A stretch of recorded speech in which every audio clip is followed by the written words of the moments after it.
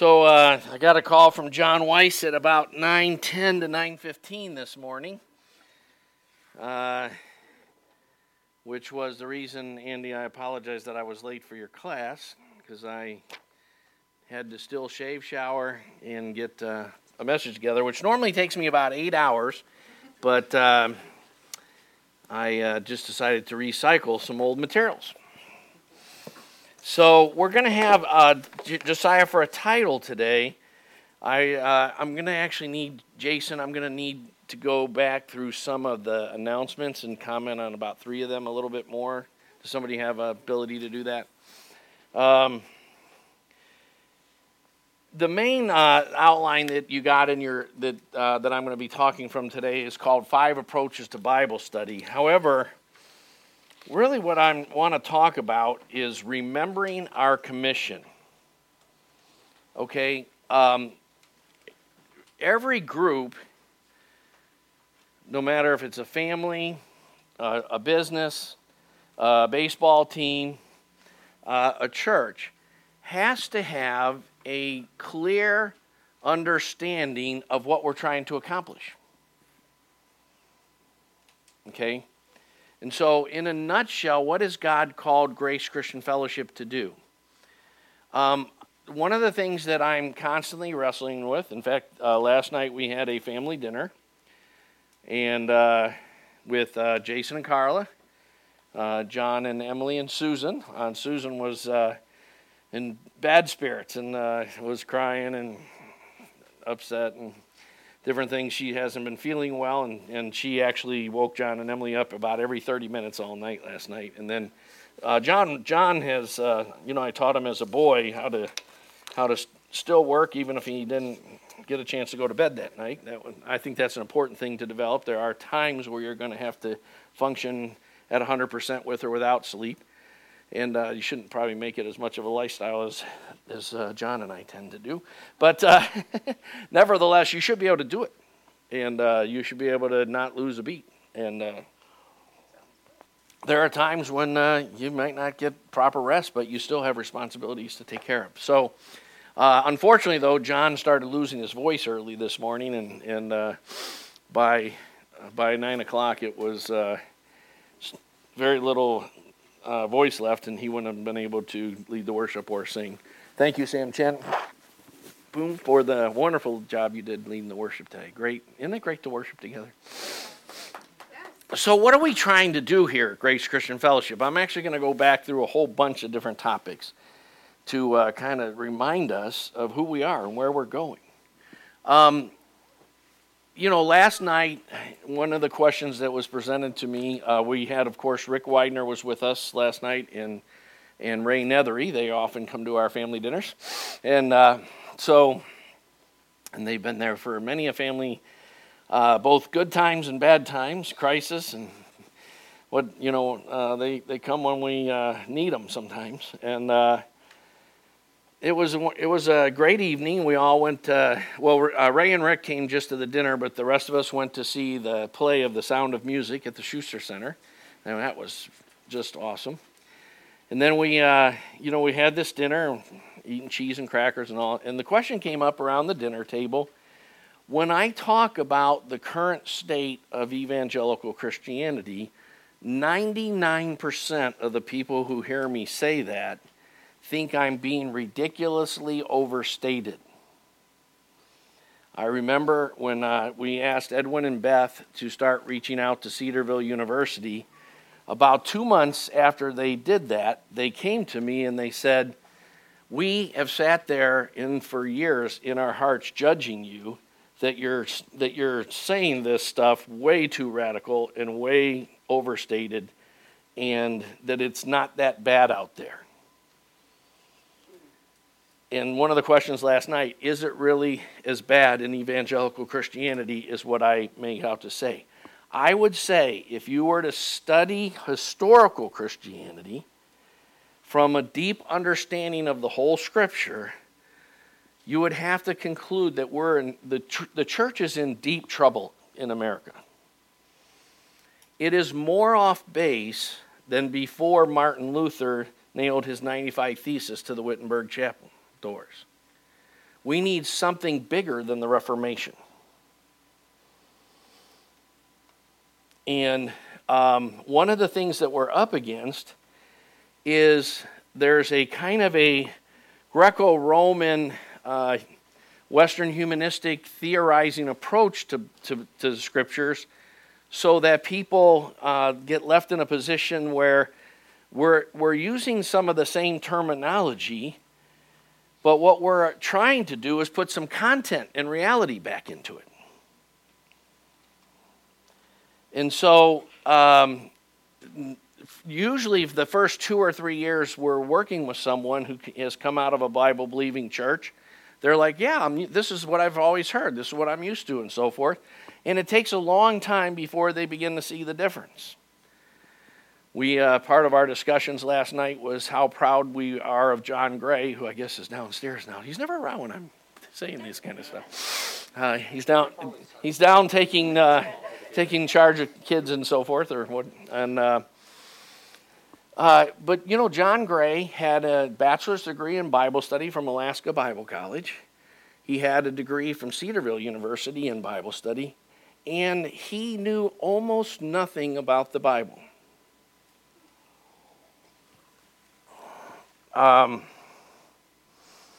And it took about 3 years before John was willing to actually start to study the Bible.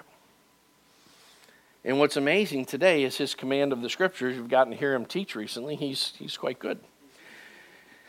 But, you know, there's this disconnect. I was talking with Jim and Caleb before church. If you don't know them, they're Beth's uncle and her cousin. And wonderful Christian people. I actually like to read Caleb's blog and hear him speak and so forth. And they brought up the phrase moralistic therapeutic deism, which is a phrase coined by a pastor named Michael Horton, who writes good books and is from more of the Reformed perspective.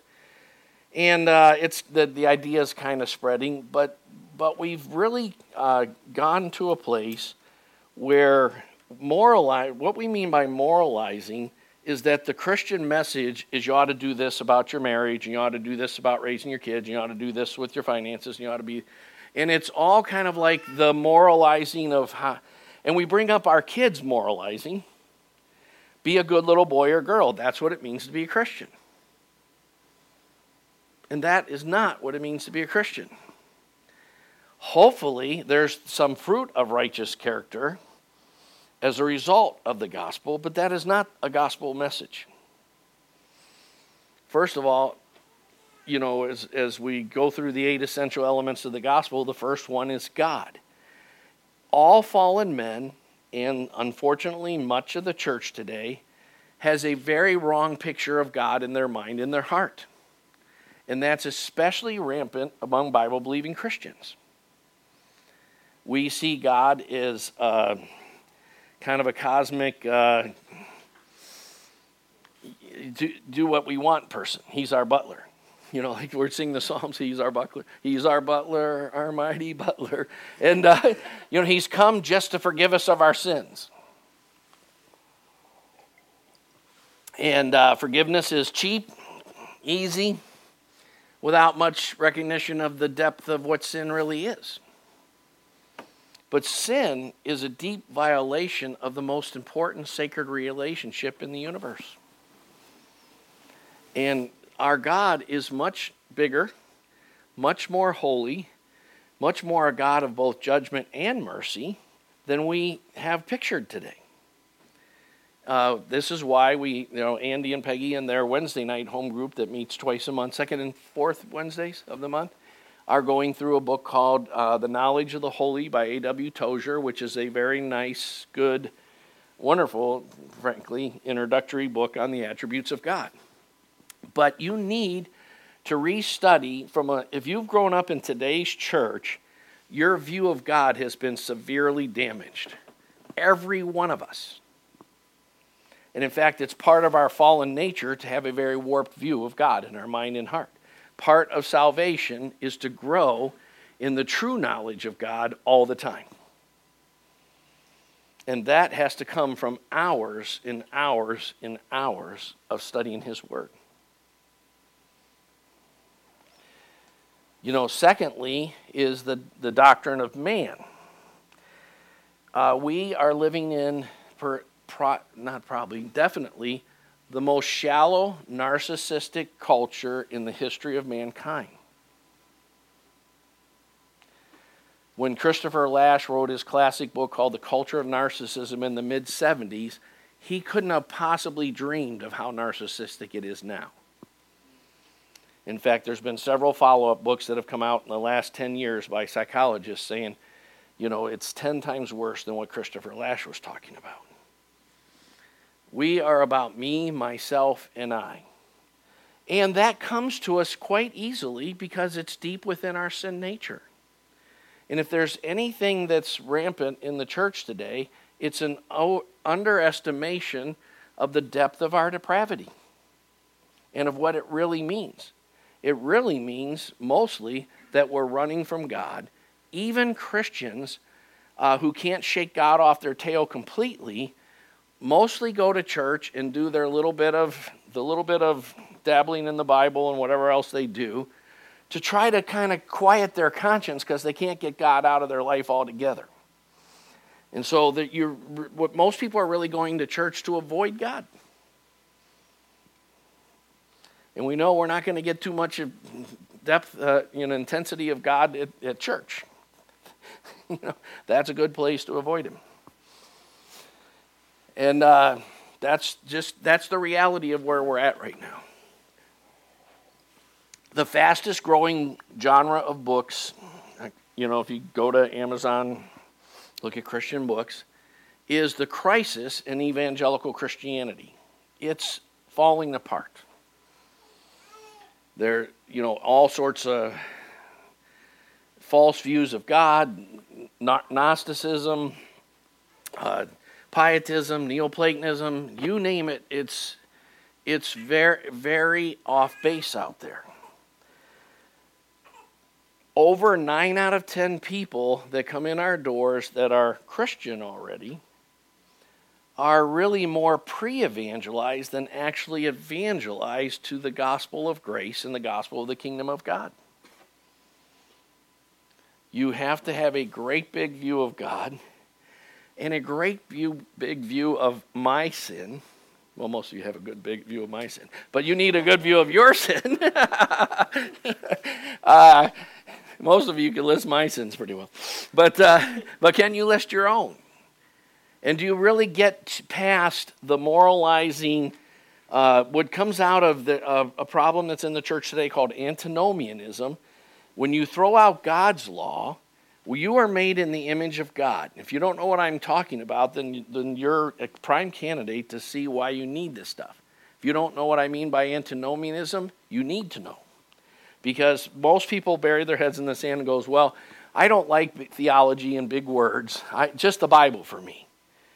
If you don't know what these ideas are, then you're probably living them. Not probably. That's understated. You are living antinomian Christianity if you don't know what that means. If you don't know what I mean by pietism, then you're living pietism. If you don't know what I mean by dispensationalism, then you're probably a dispensationalist and you don't know it.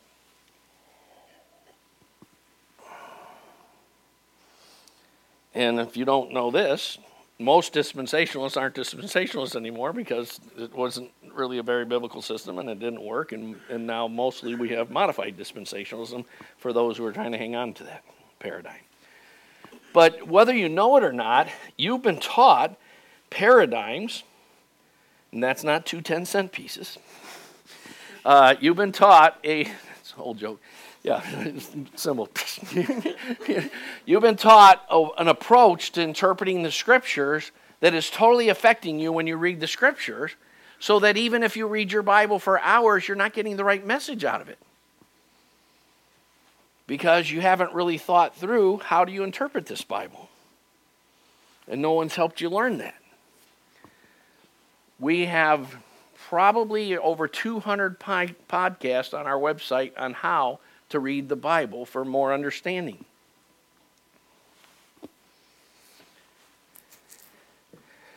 We were supposed to do a handout. Oh, good.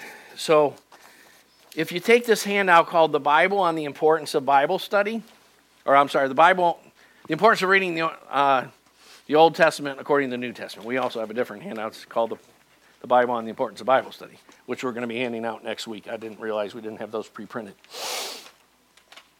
These are just the most didactic. Hopefully by now you know what I mean when I say a didactic scripture. A didactic scripture is when scripture just states it plainly as a matter of, in an imperative kind of way, in a declarative kind of way.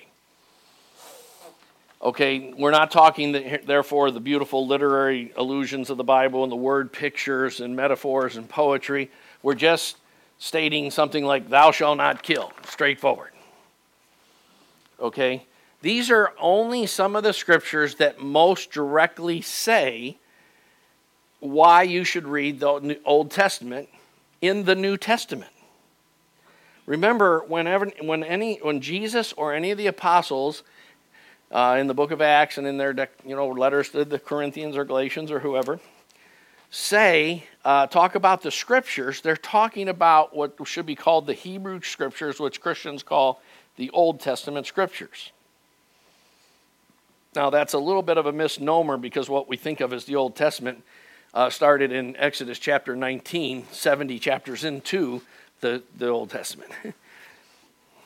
So, and there were several covenants before the Mosaic covenant. But we think when we say the Old Covenant, we're thinking of the Mosaic covenant. So I like the term Hebrew scriptures better, but in any case, Jesus and the apostles clearly stated over and over again that they believed in the authority of the Old Testament scriptures or the Hebrew scriptures. They quote them as truth. You hear a lot of Christians today say, I don't really like Deuteronomy and Leviticus very much. Well, then you don't like Jesus very much. There's no escaping the logic of that. Jesus quoted from Deuteronomy more than any other book. And I can't say I like John Luke if I'm not interested in hearing what his favorite kinds of music are and if he likes basketball or baseball or whatever might interest him. So these are just some of the most didactic ways, the easiest ways to begin to get a handle on how important the Old Testament is. But 90% of Christians today know very little about the Old Testament.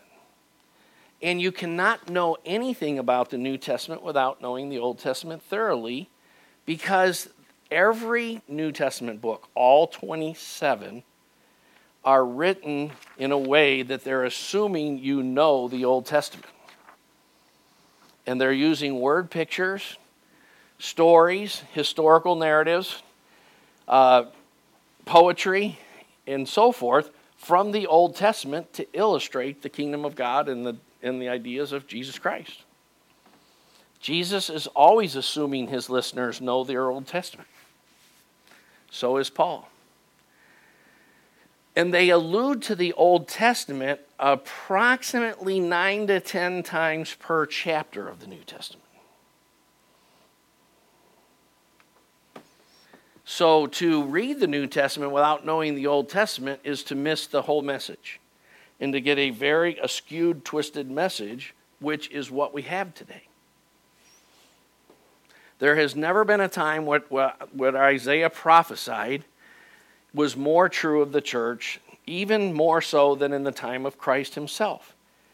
In the time of Christ himself, Jesus said this time period, the prophecy of Isaiah, that this people honors me with their lips, but their hearts are far from me. In vain do they worship me, because they teach as their doctrines, their ideas, their paradigms, the ideas of man. Now that applies to the current situation much more than it did the time of Christ. And that's not an over-exaggeration.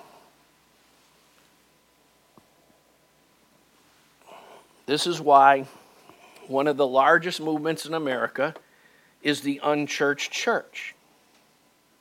People who believe they've been told. I went forward at an altar call. I've been told over and over again that I'm eternally secure, and I want nothing to do with loving the people of God in my church. They don't necessarily even belong to a church, or they attend it twice a month or something like this. So I'm not trying to be negative. What I'm trying to do is call us up to what God is trying to do here and make sure everyone is a player. You know, I coached inner city baseball teams, and I took over a team on purpose that the guy that ran the league asked me to take over because they had only won one game the previous year, and they were all the worst players in the league, and the kids who had no dads and were overweight and slightly effeminate or whatever. And I said, I'll be glad to take these guys. And we won our league the first year, but we lost the city tournament in the championship game because it was a best of, you had to be double eliminated. And both teams arrived at the championship with no losses, and they beat us twice in a row. The next year, we beat that team 3 times, and we never lost again for the next 3 or 4 years. But I learned a lot about coaching during those years. And one of the things we said is everybody's going to be an important player. We don't have the important players and the non-important players. No kid was allowed to even have body language to say that a ref's call was bad. I said, you know what, bad calls are part of the game. The refs are doing the best. You're not allowed to complain even with your body language. And if you're the best player on the team and you shrug your shoulders at a call or whatever, you were benched for the rest of the game. I didn't allow the kids to talk to the other team unless they were giving them a compliment. Because, I was basically trying to get the ghetto out of ghetto kids. And it was a great, fun thing for 4 years. But I learned a lot about our current culture. So, what I want to do today is just remind us of a few things the Lord has deposited in our midst, and challenge us to steward these well. So I'm basically just saying stewarding our commission. That's the title of the message, stewarding our commission. So there were some things let's go back on some slides for the announcements. There were some things I wanted to go to the announcements. That's the worship stuff. Get to about the middle of the announcements.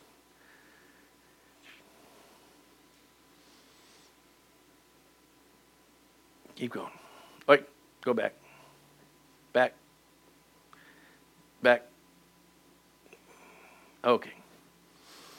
Go forward. Actually, go back to Wright State. We are probably far from the level of Christian community that the New Testament church enjoyed. Today, a lot of Christians have somewhat of a see you on Sunday kind of relationship to their church. And some Christians have a see you on every second or third Sunday. But in the New Testament, they lived close together. They took their meals together. They went from house to house, praising God, studying the Word, witnessing, whatever. They lived in community. None of the epistles make any sense if you don't understand that's how they were living. It's very easy to get along with someone you only see once a week. But when you start to have real depth in a relationship, you will have conflict. And learning to do conflict in a redemptive way is the number one way you learn to grow up. Until you do conflict well, you will always be childish and immature. Look at any person who who just bounces around from church to church and bounces around from marriage to marriage or job to job, and they don't do conflict well. And doing conflict well requires that you hear the person speak what you need to hear, and you're humble enough to admit your faults and repent. Love means always having to say you're sorry. Some of you know I'm alluding to a movie from the 70s there. So I would encourage you that we have, almost every week we have some kind of prayer meeting or house Bible study at the Red House House of Awesome, the Red House House of Prayer, or whatever, whatever it is that Teresa likes to call it. We have the Bible studies on the second and fourth Wednesdays at Andy and Peggy's house. On the first and third, we often have it at the Grays, or sometimes we'll have it on a Monday night instead at Amber's house, which is the Red House. And you need more than one fellowship time a week. And you know what? The people who need to hear this probably won't do it anyway. But find a way to get your lifestyle more in community. Live closer to the people, whatever it takes. Get more involved in Christian community. And in such a way that you're both a giver and a taker. That you find some accountability and someone to help you be challenged to get out of your mediocrity. The sin of mediocrity is like the number one plague on Christianity today. We are mediocre about everything. We are the classic lukewarm people who Jesus is going to vomit out of his mouth. And don't play pitchfork and go, that applies to the Baptist down the street. That applies to us. We're not as passionate about God as God wants us to be. God have mercy on us and help us get more zealous for him. And especially in those ways we've avoided. Everyone likes to tell themselves they're zealous. But what are the areas where you're not really taking the yoke that Christ has for you? One of the reasons you need community is you'll never know what those areas are without your brother or sister helping you see them. But we are avoiding many of the crosses and the disciplines and the intensity that Christ wants to put in our life. And we are congratulating ourselves that we're much deeper in the Lord than we really are. So I throw that up to say Stephen is an excellent, excellent Bible teacher, and he teaches on Tuesday nights. That comes out of, I know Stephen's lifestyle. He lives in my basement. And I know that every time I ask Stephen to do something, which is way too many times, because I'm lazy, and I hire Stephen to take care of me, I'm mostly interrupting his studying. He's seeking the Lord, reading, studying, reading good books, scripture, listening to podcasts from all sorts of different people out there. All the time. That's his way of life. Move on, next slide. The woman's prayer meeting, I hear great results. You know, Robbie and I are going to try to figure out a way to get him an invite, but we're going to sneak him in. It's kind of hard to get in with a beard, you know. All right, let's move on to today is the last of the class of the systematic theology, and I do want to exhort us about something. Before we ran this last running of the systematic theology class, this is our fourth running. In the first three, we had 20 people complete it. It looks like about 6 out of the 20 that started are on pace to complete it this time.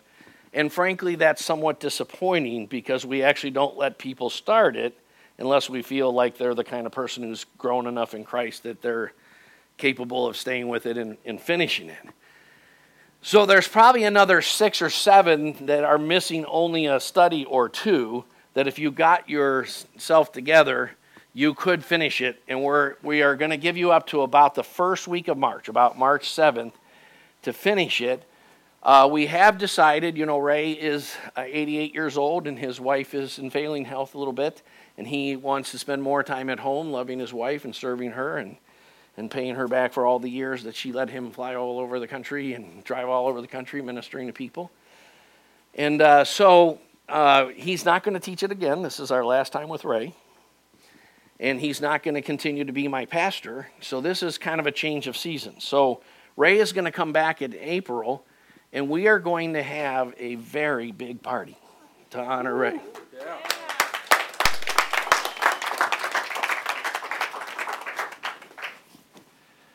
And I want to tell you one story about Ray. Ray, there's a lot of great stories about Ray, of course. But, Ray is someone I've known since 1974 and 1975. I was baptized in the pond that's right out in the backyard of the church he pastored and started.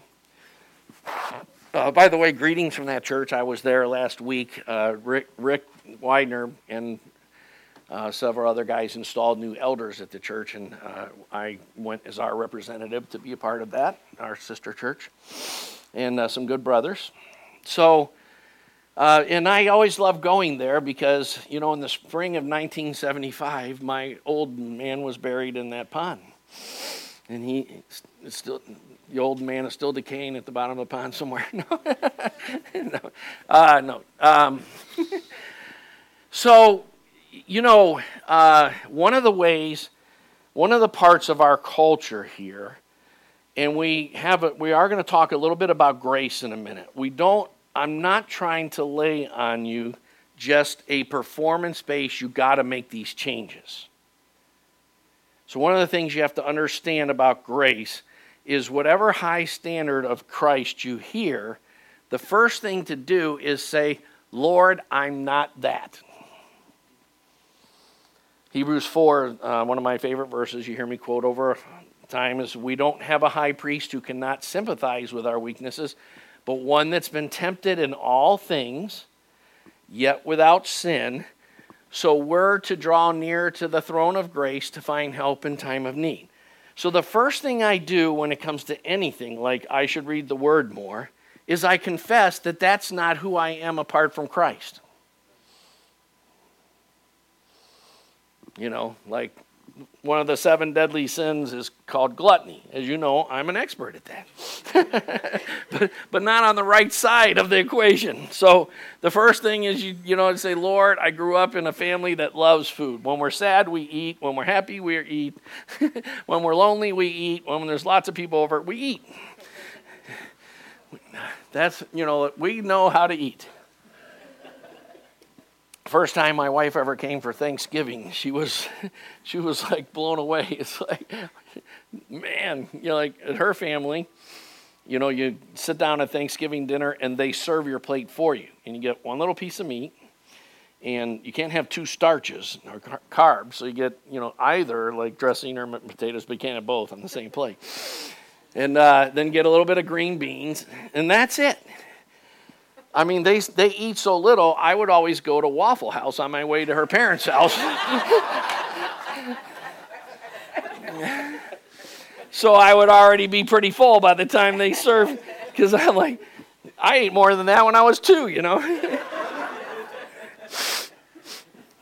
And then at my house, she went to my sister's house, and there's literally 5 or 6 dishes on every end table of homemade candy she made, nuts, homemade cookies. They're everywhere. And then we don't just have turkey. We have turkey, pork roast, and ham. And we don't just have mashed potatoes. We have sweet potatoes, mashed potatoes, fried potatoes, and rebaked stuffed potatoes. And and I don't know why they make things like peas and green beans. Like, who's going to eat that? But they're there. And then there's you have to choose from the 9 or 10 kinds of pies, the 3 or 4 kinds of pie you want.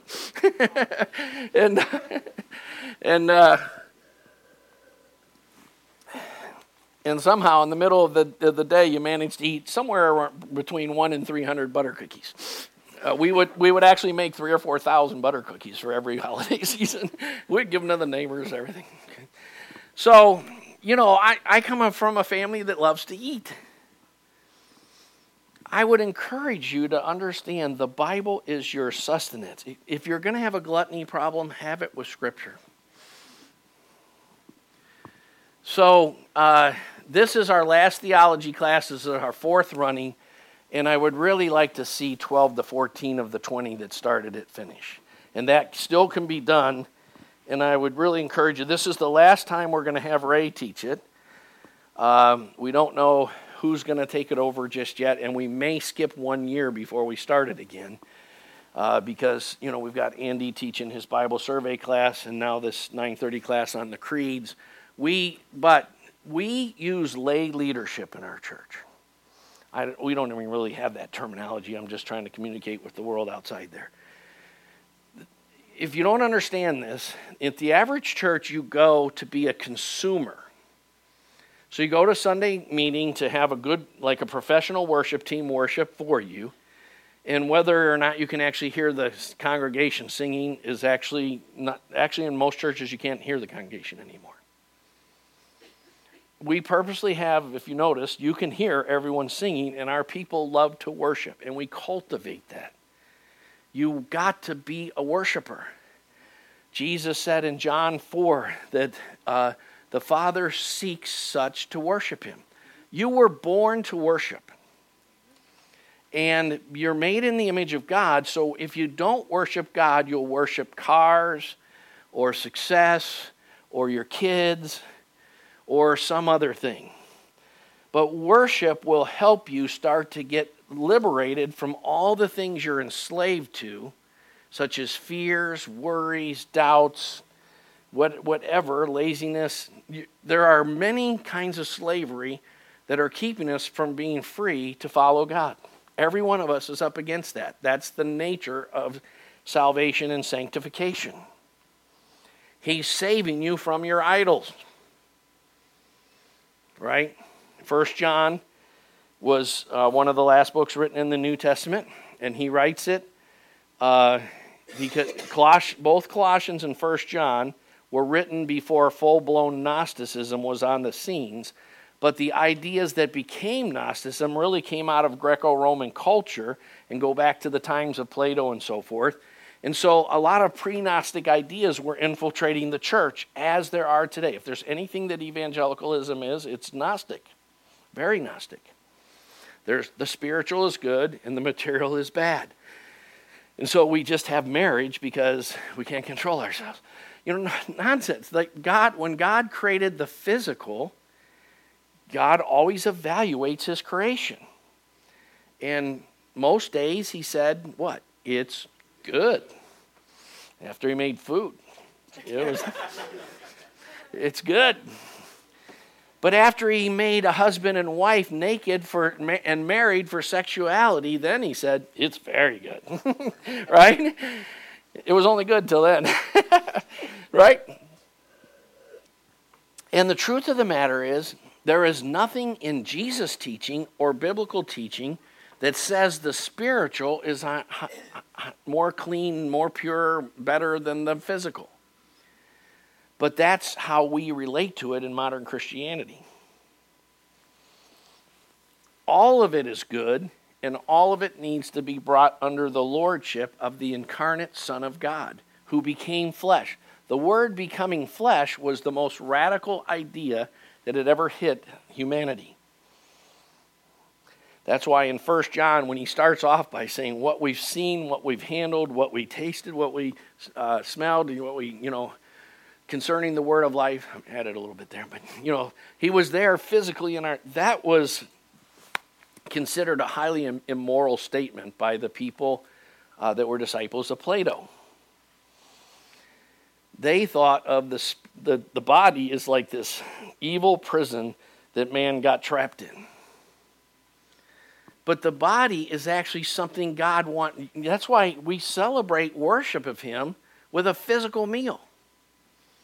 We eat his body and drink his blood. We have a meal. And we can taste it and smell it. And in fact, that's why you can know there's Gnosticism and antinomianism if they changed it to grape juice. Because that doesn't come out of the scriptures. That comes out of an approach to life that says the physical is bad. So, that's a neo-Gnostic doctrine. The first Christians that ever proposed using grape juice in communion were in the early 4th century, and they were the Gnostics. And the church condemned that as a heresy. Most people don't know that in church history, because part of the current culture is that we're anti-church history. But you can't be anti-church history. Here's why. Jesus said, I will build my church, and the gates of Hades will not prevail against it. So Jesus, from the times of the apostles on, has been involved with his church, directing his church, giving his church guidance. And you know what? He's just as capable of speaking to Athanasius in his prayer closet as you. Probably more so, since he was much more studied in the scriptures. Right? And history will go a long way to help you overcome ideas of modernism that have nothing to do with the Bible. You know, it's a very strong doctrine among the African Americans today that Christianity is white man's religion. Davion pointed that out to me in some hip hop songs he had me listen to, and he's my guide to hip hop songs. No, so the problem is that doesn't stand up to history. None of us would be here today if it wasn't for black guys like Athanasius, who saved the church from a cult called Arianism. And if it wasn't for the African guys he was called the Black Dwarf because he was short. That was a name that some people tried to hurt his feelings with. Mocking more his being short than his being black, actually. And whether you know it or not, he saved Christianity. There was a saying in his day, Athanasius contra mundum, which means Athanasius against the world. Because at times, he was one the few guys in Western Christianity. Now there was Gregory of Nyssa and St. Basil and so forth in the East. But in the West, he was single-handedly standing up for the doctrines of the Trinity and the incarnation of Christ against. He had to go into exile to save his life 5 times. So you need to know that. So you can go to the next slide. All right, so that's enough on the slides. You can get rid of them. So let me just challenge us with a few things. You have a handout called Scriptures on Jesus' Deity. And you should have a handout called 5 Approaches to Bible Study.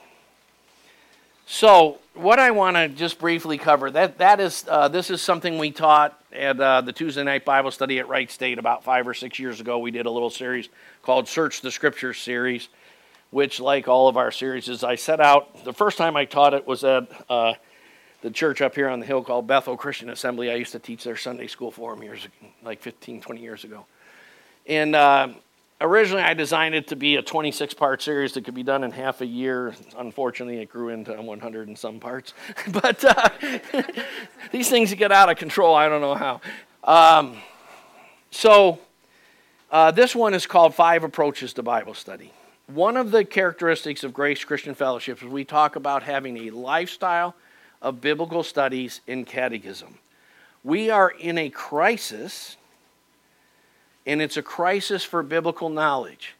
Most Christians today know proof text. In other words, they have ideas about Christianity that are rampant out there, and they have a few proof texts to back them up, and that's what they know about the Bible. If you follow our program, we encourage every one of you to get one of the 20 or so people on the leadership team to mentor you. And one of the things you should be talking about is your approach to Bible study. Make sure you're talking about that with a couple older Christians. And in these 5 approaches, I did this study, just so we know where we're going, to try to convince you to do approach number 5 and to see the limitations of the first 5. So hopefully I can get through this. We're going to be a little late today. You can stone me later. That's the biggest sin in America today, if the pastor talks too long.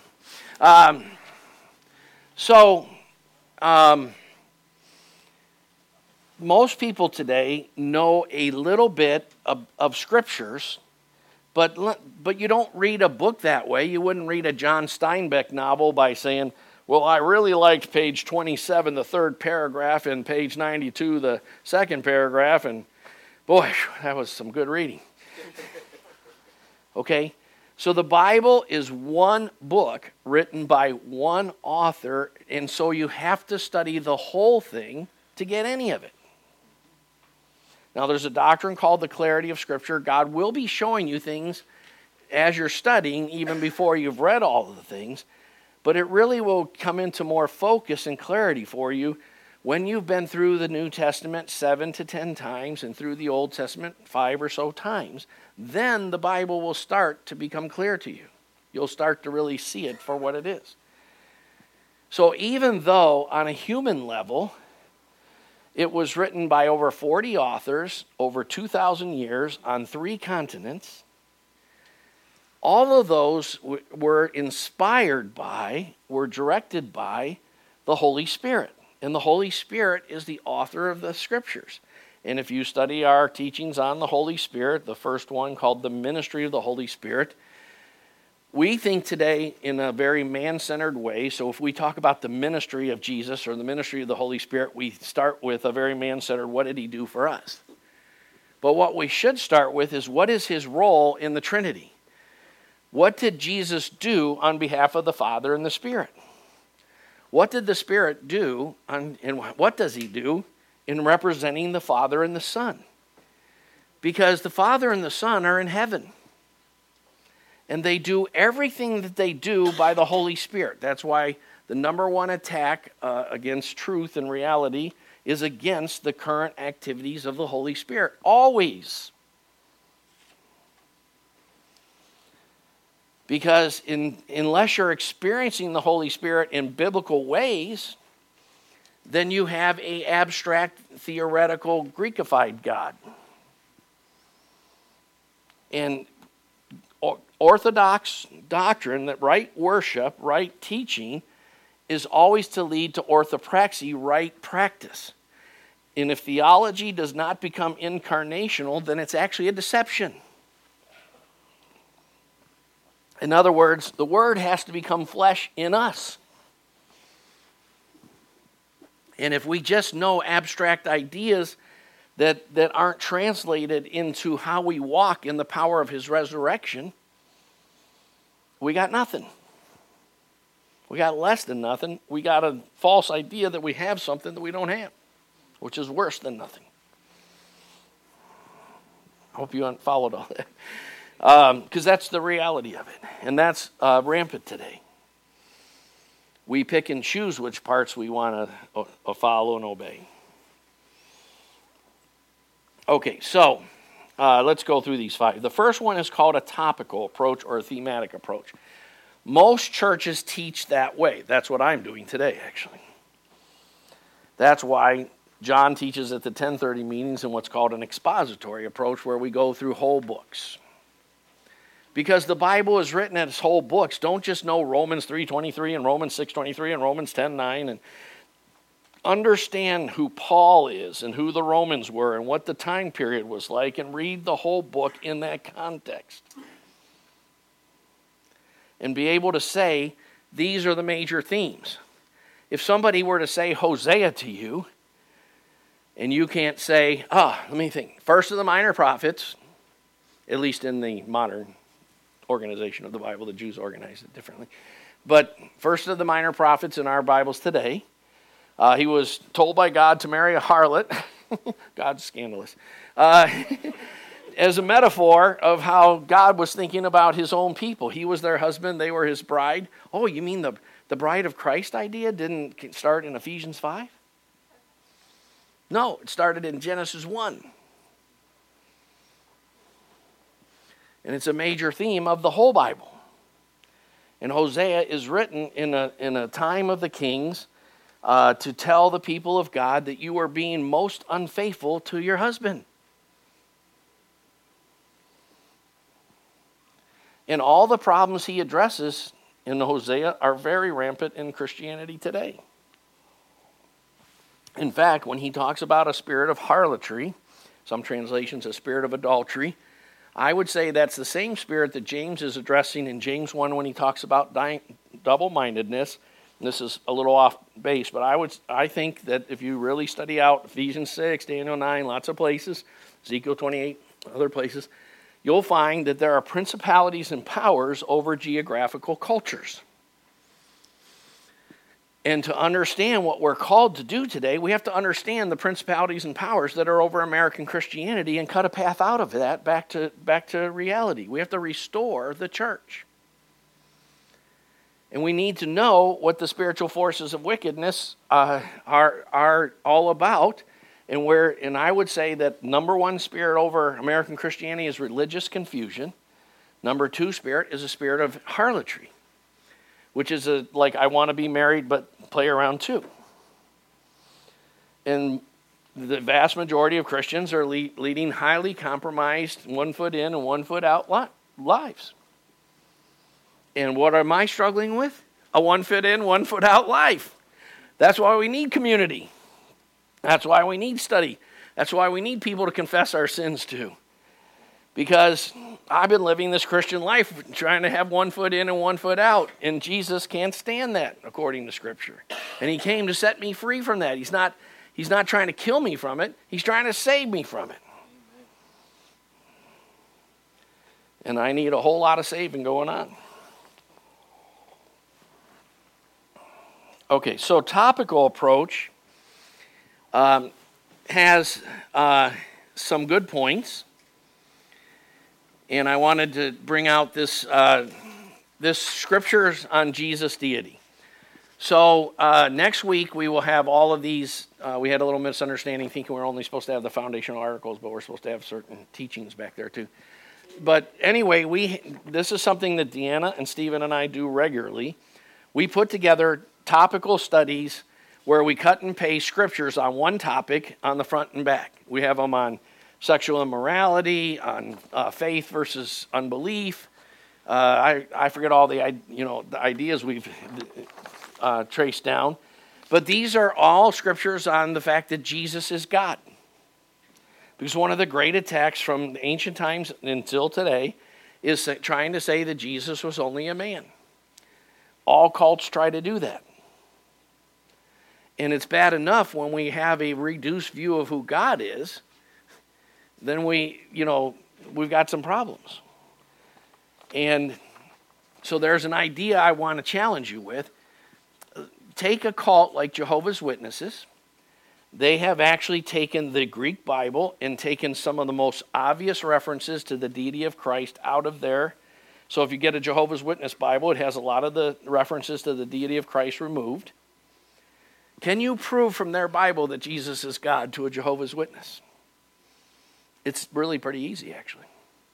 And it's not above the average Christian being able to do that. You, as an average Christian, should be able to take a Jehovah's Witness Bible and prove to a Jehovah's Witness that Jesus is God. I've done it. It's not that hard. So there's some topical approaches can be helpful, say, if you're struggling with something. I would probably encourage every guy in this church and half the ladies to do a topical study on sexuality. Because our culture is saying all kinds of things about sex that the Bible's not saying.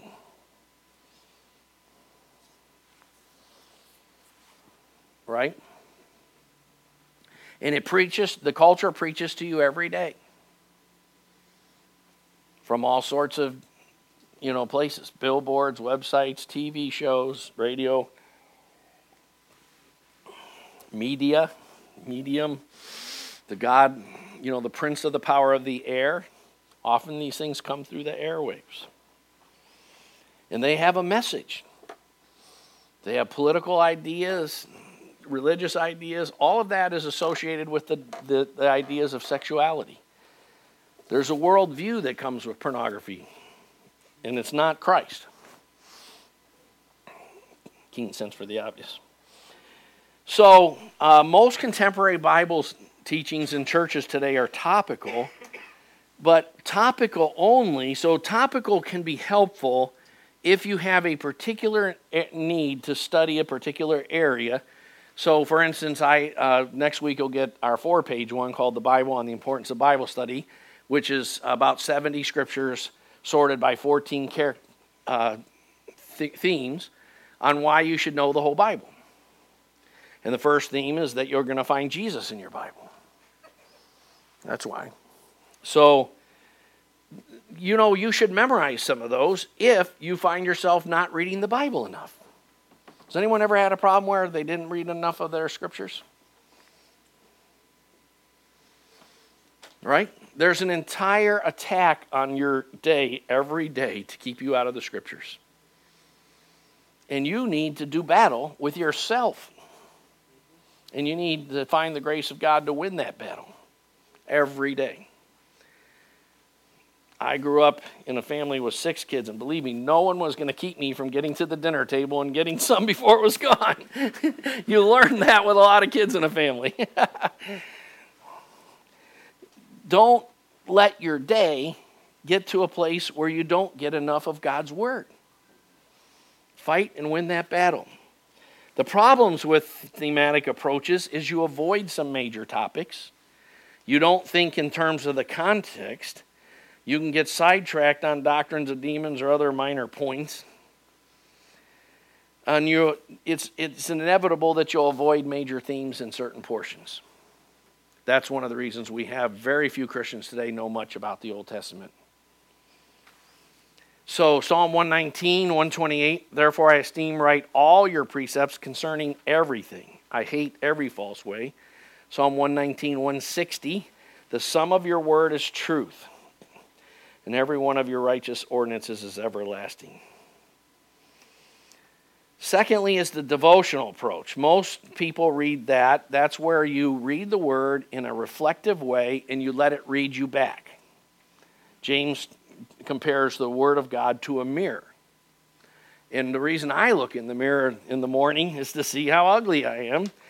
But I'm more ugly than I was when I went to bed because my hair is matted and my face is greasy. And I'm not going to end up being handsome by the end, but I'm going to look better. Right? So the mirror's going to read me and tell me I need to wash my face and I need to shave and I need to wash my hair and so forth. Right? So the devotional approach does that. The verses I'm referring to in James are at the bottom of the page there. There's other verses on the next page. But the problem is this leads to an hors d'oeuvre approach, parts are parts mentality. I don't know about you, but I love a great hors d'oeuvre party, especially when you're going to someone well-to-do or classy's house and they got really good hors d'oeuvres. I'm sort of famous for loving this. One of our family hors d'oeuvres is called spinach balls. And I can eat about 30 spinach balls and ruin my dinner. But you can't help when you do a devotional approach from taking an hors d'oeuvre approach to the scriptures. So you're missing things you need to be thinking about when you don't read whole books. Read whole books in a scheme to read the whole book. And start with learning to look for major things. The reason our introductory book of the year is called The Heart of the Old Testament, it's a book about 9 major themes that you should be looking for in the Old Testament. And helps you understand that these major themes start in Genesis 1, 2, and 3, and they travel all the way through the Bible to Revelation 22. Right? And you need, now, John Gray is always my poster boy for all this. That was the last thing he had degrees in Bible, but he'd never read entire books of the Bible at all. Nor did he even have that idea that would be a good thing to do. You can't just have isolated proof text, because you'll have a very twisted theology from that. You must know the whole books, the whole Bible, in the context. You know, there's 12 minor prophets. When did they prophesy and what are they talking about? They're not talking about the end times primarily. What do prophets do? Prophets call the people of God back to faithfulness to their covenant father, their covenant husband, to the true God. And they call them back in the basis of his law word.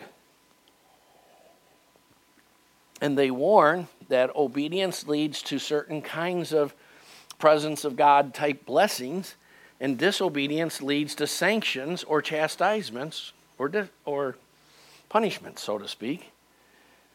And ultimately, you won't live in the land where you're supposed to live, which is all metaphorical to say there's an atmosphere you're called to live in as a Christian. And it's in a community of Christians that's filled with the Holy Spirit, that's being blessed on every front, financially, vocationally, so forth. None of this prosperity crap, which is a good word to use for it. It's diarrhea. It's ridiculous. It's about a kind of prosperity that starts with having more of God's presence about your life. That's true prosperity. And about having so much that we are in a mission to give it away. You know, a foundational idea, I'm thinking about writing a thing in some of our most important ideas this year. They're my sabbatical. One of which is that every Christian has 3 ministries. You have a ministry to God. You have a ministry to the body of Christ, particularly the body you're committed to, but whenever possible to the whole body of Christ. And 3, to the lost people outside the body of Christ. And make no mistake, even though a very high percentage, probably 35 to 40% of Bible-believing Christians say, I receive Jesus, but I'm not involved in a church, they are lost. That is a deception of the first order. You cannot truly be a born-again, converted Christian and maintain that idea, because I can't love Jesus without loving his body. That's what 1 John 3 says. You can't love God whom you haven't seen if you don't love your brother whom you have seen. How much do you love? Think about some of the hardest ones to love in the church. And say, how well am I doing at loving them? That will help you get some reality to where you're really at with God. I know it's late. That's why I never speak at 10:30. So devotional approach can be good at times when you need to reflect, repent, etc. But it leaves you with a parts mentality. And ultimately, that is the huge, rampant problem in the church today. Third, character studies. I love character studies. I pray lots of things like, God, help me love what you love and hate what you hate. I pray that every day. I pray every day that God will give me a love for his word. That's my number one prayer every day in the part of my prayer time that I pray for myself. And when I pray for the church, the first thing I pray for is, God, give the people in our church a love for your word. Okay? But one thing I also pray for is, God, teach me your ways, because half the time God is doing things in people's lives, and if you don't know the ways of God, you won't understand what he's trying to do. And often you'll be going through what you think is a negative situation, or this brother's causing me problems, and God's trying to bring great blessing into your life through the cross he's bringing you through them. But you need to understand, every word of God is tested as silver refined 7 times.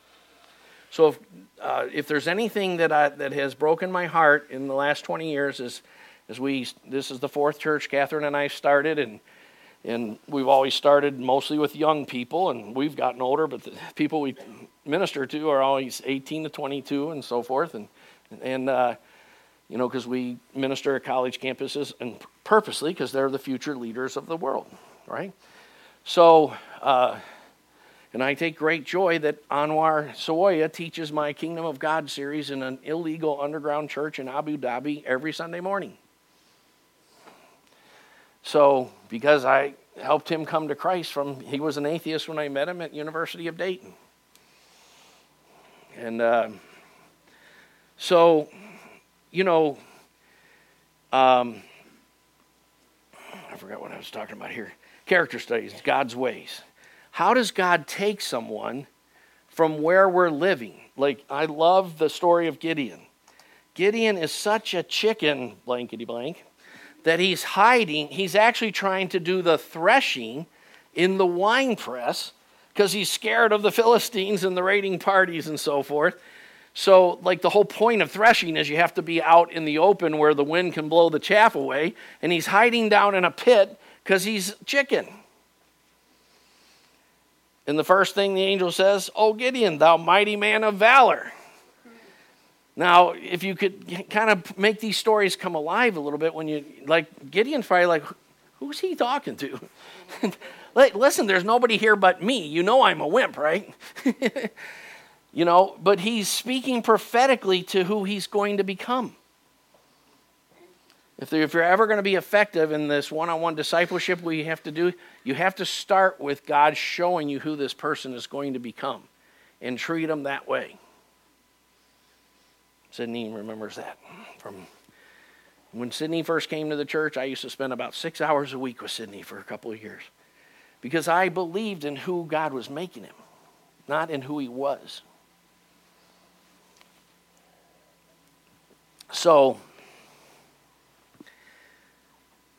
the ways of God are important to understand. God is sovereign. Nothing happens in your life by accident. God sent Officer Diaz to me that one night because he wanted me to quit speeding down Burkhart Road and using that I was late for a church meeting as an excuse to speed. So Officer Diaz wrote me a wonderful thing called a ticket. And I was so thankful. And being the fine Christian that I'm supposed to be. So, nothing happens in your life by accident. You hear Christians whine and complain about every situation in their life, from their bosses to their circumstances and so forth. God put you in the circumstances you are in to help you grow. And he blesses you or afflicts you with roommates, family members, bosses, people where you work, according to your need. That jerk that you work with is because God loves you. He sent you that jerk.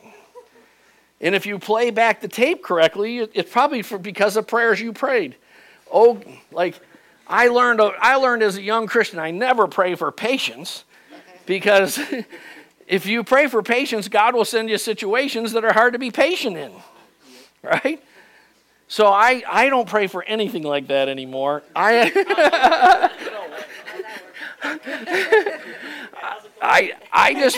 just pray for grace to recognize what he's doing and to be thankful and quit whining and complaining so much. Quit dying like those scenes in a movie, God is trying to kill us and we drag out the death scene for like weeks and we tell everybody in our life, oh, this is so hard. I'm having to move forward and I want to stay where I am. Yeah. Fourthly, the exegetical approach or expository approach, which is what John does. You need to learn how to read whole books of the Bible and use some tools like looking up the Greek. It's not that hard to learn. And we have people who will teach you. Sydney came once at my request at Rock Campus Fellowship and gave a teaching during the Search the Scriptures series the first time on various Bible study tools online that you can use. And you need to learn how to do that. It's a piece of cake. These days, I remember there was a time where you ever been double-minded? None of you have. So, there was a time when I donated around 3,000 of my books to a Christian school. And then later I kind of regretted it. But, 10 years later, I didn't regret it at all because all of those books are pretty much free on the internet nowadays. Right? I remember I gave this series called the Ante-Nicene and the Nicene and the Post-Nicene Fathers in wonderful hardback volumes, brand new. I bought, because I had bought out a Bible school that went out of business. I bought their library. And so I ended up donating it to this Christian school, and I was like bummed out for a number of years, thinking, oh, I wish I'd have kept that one. And then just about a year ago, I bought it for $2.99 on Kindle. And it's much more searchable, and it doesn't take up any shelf space, which my wife is very happy about. Because, if you love books, you end up with books everywhere. You can cram them. I'm trying to get John and Jason to take some of my library because I'm out of space for books. And that's why I just buy electronic books anymore. Lastly is the systematic and comprehensive approach. What I'm really trying to help you understand is that all of the other approaches have some limitations.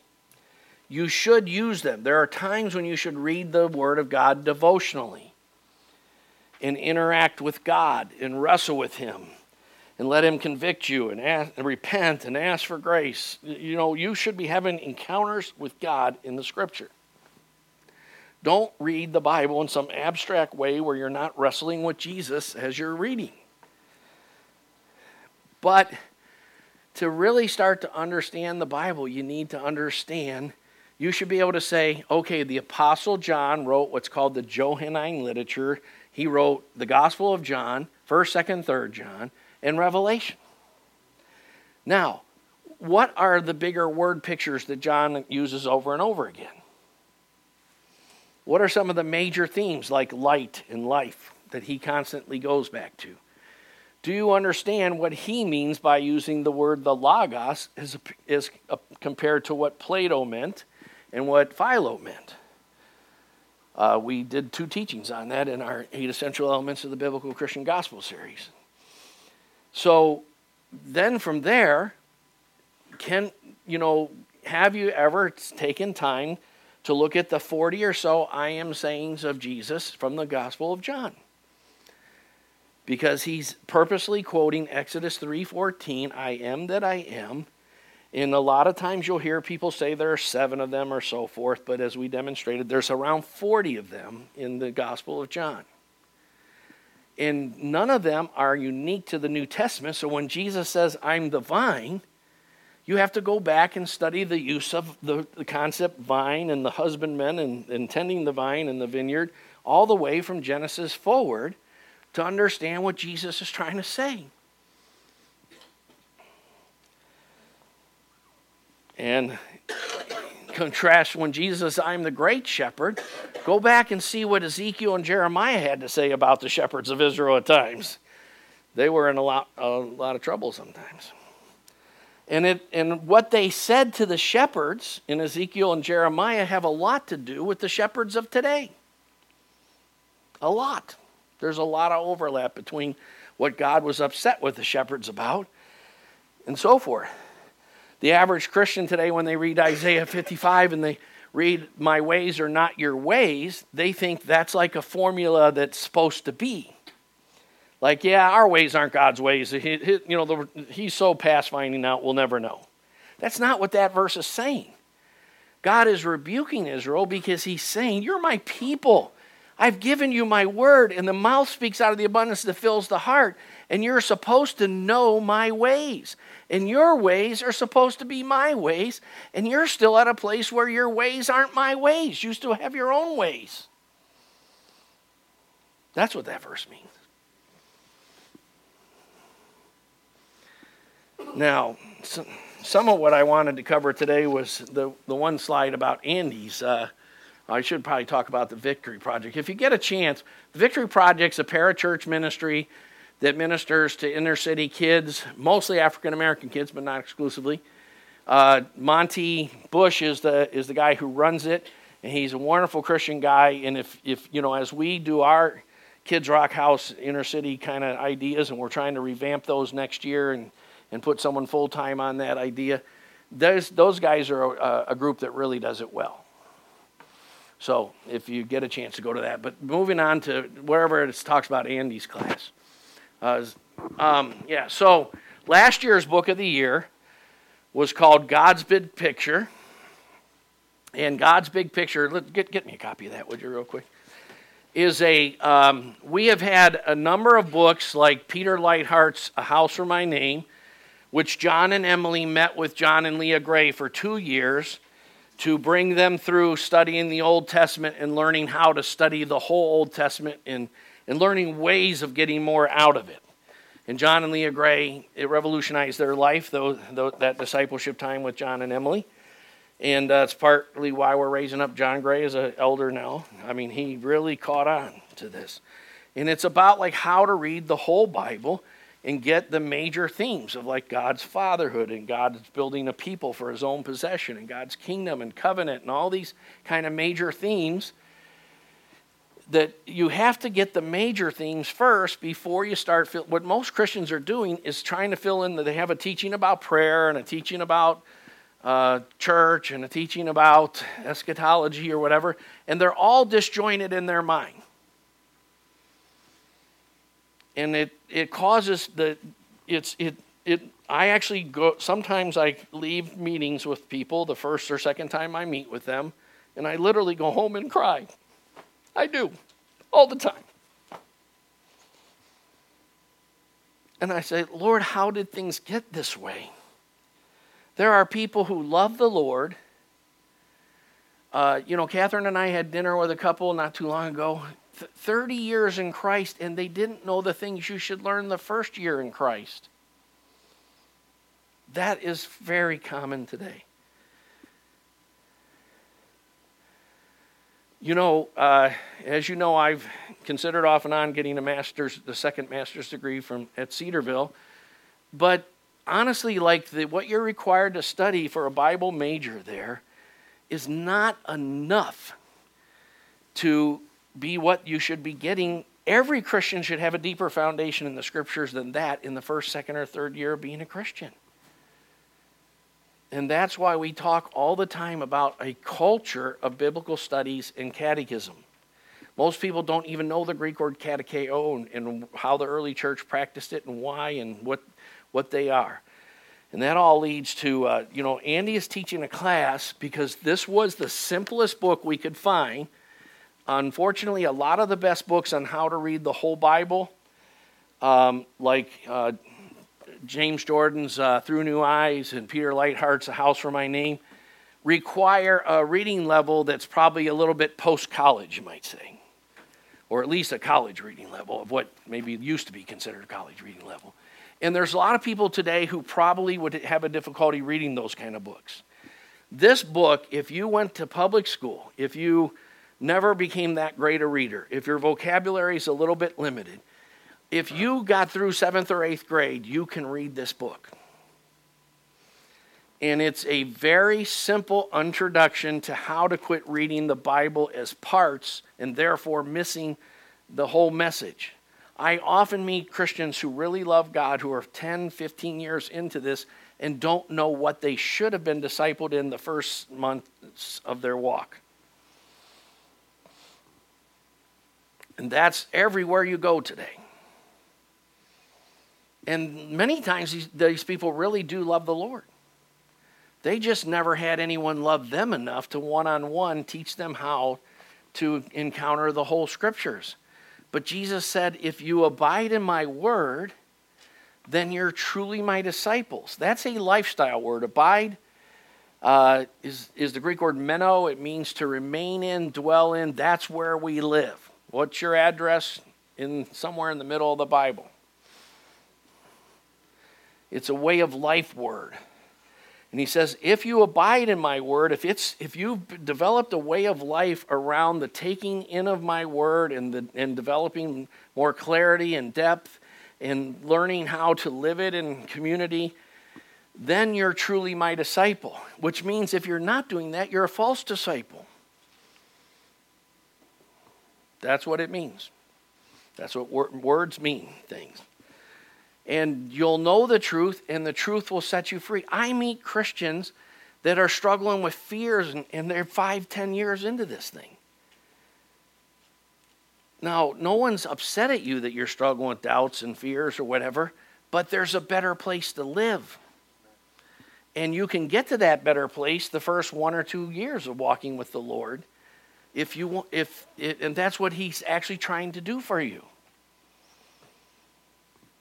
He's trying to, there's a spirit of religious confusion, and there's a spirit that kind of is about being 1 foot in and 1 foot out, and then there's a spirit about the eternal childhood, where believers stay spiritual children, study for yourself the whole book of 1 Corinthians and then the book of Ephesians, and start there and then work out from there to the rest of the Bible and study the idea of what it means to be a spiritual child versus what it means to be a spiritual adult.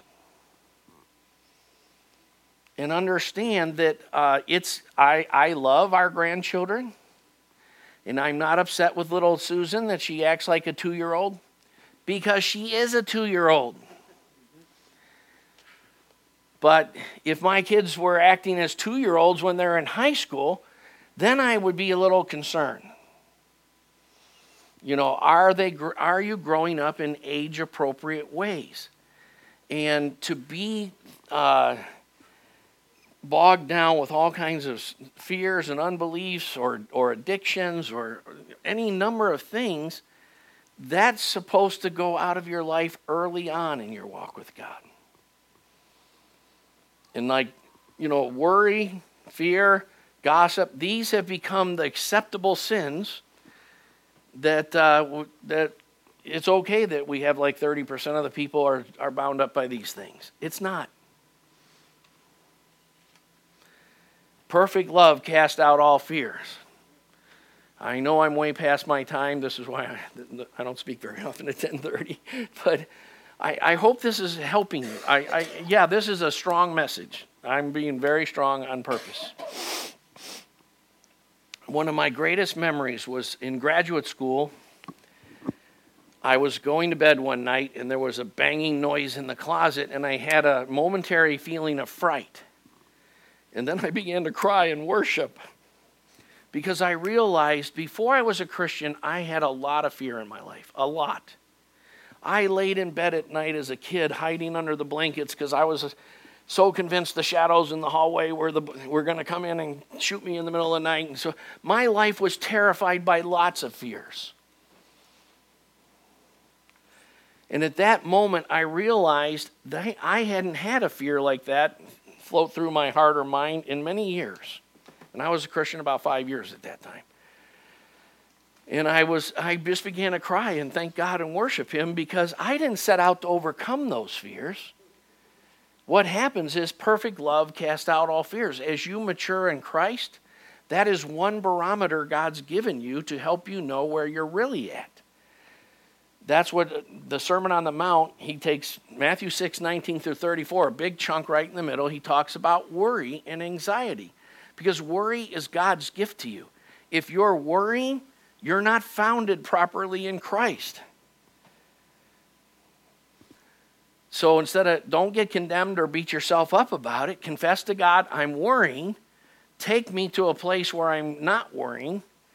And get some older Christians involved in that, because worrying is not what God's provision for you is. Actually, there's nothing to worry about. Really, there isn't. And again, there's going to be no help being down on yourself or upset, nor will we be down on you if you struggle with worry. But worry is a gift to help you know you're not properly relating to God. It's a wonderful thing. If you have anxiety or worry in your life, that's God trying to give you something so that you can recognize, is saying, I'm not approaching God's relationship with God correctly. And God wants to set you free from your fears and your worries. And that should be happening early in your Christian life. So forth. Last point, because I'm 45 minutes or so. Well, I guess 35 minutes behind. You can all take me out to the parking lot and stone me to death. Just don't scratch anyone's cars. This is a book called The Creedal Imperative, and the series Andy started this morning at 9:30 is based on this book, and this is what we're calling our intermediate book of the year. There's a lot of talk you'll hear today. We have no creed but the Bible. That's this book will help you understand why that's a completely ignorant statement and shouldn't be said, because every group has creeds in their mind or heart, whether they're out in the open or not. And when you kind of say, well, we have no creed but the Bible, what you're actually kind of saying is, well, we believe whatever the pastor's believing this week. Creedal statements and confessions and catechisms should all be out there so you understand what the major ideas of the faith. And just so you understand this, 1 Corinthians 11:19, Paul says that there must be heresies among you. The King James says heresies. Modern translations usually say factions, divisions, or sects. But the Greek word is heresis, which we get heresies from. And there must be these in the church in order that the way of the truth can become more manifest. And like what we said about worry, God allows false teachings to begin to rise in the church whenever the church needs a wake-up call that they're not well-founded in the right things. So through a process called the ecumenical councils, in the first 7 ecumenical councils, mostly in the first 4 centuries, but on into the 5th, 6th, and 7th century, the church actually wiped out a number of cultic ideas called Arianism, Docetism, Gnosticism, etc. And for the most part, the church for centuries dealt with very few sects that were a pseudo-Christian cult like Jehovah's Witnesses are, or something like that, or Mormons, or some other kind of false. When I say pseudo-Christian, on the surface they say they're Christian, but they're missing the main ideas of Christianity. They're not Christian at all. And Jesus says, unless you believe that I am, John 8, you will, verse 54, you'll die in your sins. It's important. The question always is, who do you say that Jesus is? Okay, so the early creeds, including the Apostles' Creed, the Nicene Creed, the Athanasian Creed, and the symbol of Chalcedon, all rose to define the Trinity and the incarnation and who Christ was, the second member of the Trinity, and so forth, in order so that we would know where the boundaries are. And they did it so well that they drove the false competing cults completely out of existence for some centuries. Then in the 19th century, during what was called the modernist versus fundamentalist controversy, and really in the 1830s, ideas such as pietism and so forth began this process. But these ideas began to emerge that said, well, we don't want liturgy, and we don't want pre-written creeds and so forth, so we can be more open to the move of the Spirit, right? And so all of that led to, getting rid of some ancient things like scripture reading cycles and reciting creeds as part of the worship and so forth, okay? That exactly coincides with the beginning of the modern cults starting to rise. If you study the Mormons, Jehovah's Witness, the Way International, I don't know, give me some more cults that I'm missing out on. Christian Science, thank you. The Freemasons, which is actually more than a cult, it's a completely false religion. And you know that the majority of Southern Baptist pastors are Freemasons. And that's actually not even a Christian religion.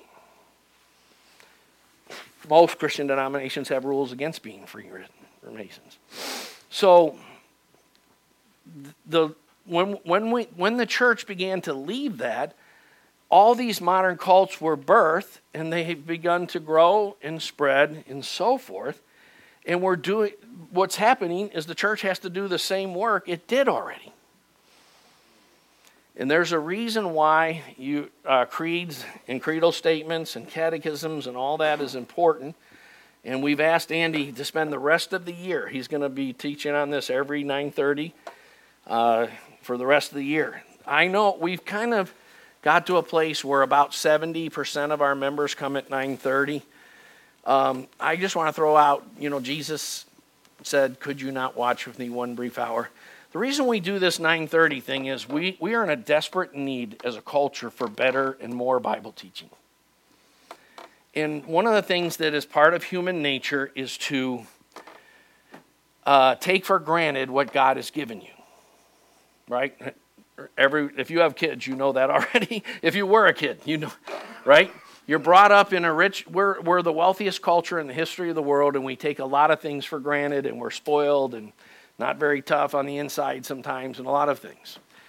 So that's just human nature to drift there. But I want to tell you that we have 5 of the best Bible teachers in the Dayton area in one church by the grace of God. John Weiss is the best Bible teacher I know. I listen to him over all the famous guys on the internet. And he has taught me so much about the Lord in the last 15 years that I never thought I could learn that much about the Lord from one guy again. It's reminiscent of the 70s for me. You know, Andy is fantastic. My wife is so excited about going to Andy's class and listening to Andy. It's unbelievable. And she studies all week for it. I always see her going, you know, trying to find a quiet place in the corner of the house with God's big picture to get ready for Andy's class. And my wife knows the Bible better than 90% of pastors easily. She knows it better than me. I mean, Stephen Leopold's insights are amazing. Really good. And I would just encourage you that, you know, we can't just have like a teaching meeting on Monday night and then one on Tuesday night. So we try to get 2-for-1 special on Sunday mornings. I would encourage you to get both messages. All it requires is thinking ahead of time about what you're going to do with your Saturday night and getting the clothes laid out and getting to bed a little earlier and telling yourself that it starts at 9 instead of telling yourself it starts at 9:30. So you get here as early as Jennifer Pett. I've never arrived anywhere where Jennifer's not there already. And you know, get some coffee and get 2 for you. You have, between John Weiss and Andy Gerhardt, you would have to travel about 500 miles to find 2 Bible teachers that good in the same building. You would. But we have, like, well, we can get this anytime. Get it hot off the press, so to speak. I really want to encourage us. Don't let yourself not be here at 9:30 for this new series Andy's doing. When John called me this morning, I almost said, well, let's have Andy do 10:30, because that makes me quit at a certain time. You wish I'd have done that now. And secondly, then you'd hear how good the stuff he's doing is. But it really gets down to, you know, maybe watching a little less TV on, I know that's like worship time to watch silly shows on Saturday nights, or, you know, it might require a little bit of commitment to Christ. But if you really kind of compare the level of commitment that many Christian movements have had, it's not asking very much. It really isn't. And let's get a very high turnout at 9:30. Because Paul tells us to be of one spirit, one mind, working together for the faith of the gospel. That's how we all get on the same page. And if you haven't caught on, what we're trying to do here is something very sacred. I have pastors who've listened to our podcast come to me all the time and say, wow, what you're trying to do there in Dayton is very special. I hope God will protect this and you guys can pull this off. This is not the direction that 97% of churches are going in America today. We are not the mega church. We are not the seeker-sensitive church. We are not the leave you shallow church. We are going to get in your grill and keep you a long time and call you to Christian maturity in ways that your flesh does not want to go. But on the other side of death is where the life is. And yeah, we're going to call you to the cross in ways that you've been avoiding for many years. But on the other side of that cross is what Jesus died to give you. And we want you not to just have it in theory. To be honest, I want to get to the place where I can just go on sabbatical all the time, because every one of you is so healthy in the things of God that we could, you know, just pick a random person out of the audience and say, you speak today. This maturity thing is not for a few leaders. It's what we're all called. We are calling you to go deep enough in your character and your experience with God and your knowledge that you can know how to make disciples and walk them all the way through to Christian maturity in a few years' time, because you know how to take them there. And you can't take people places you've never gone.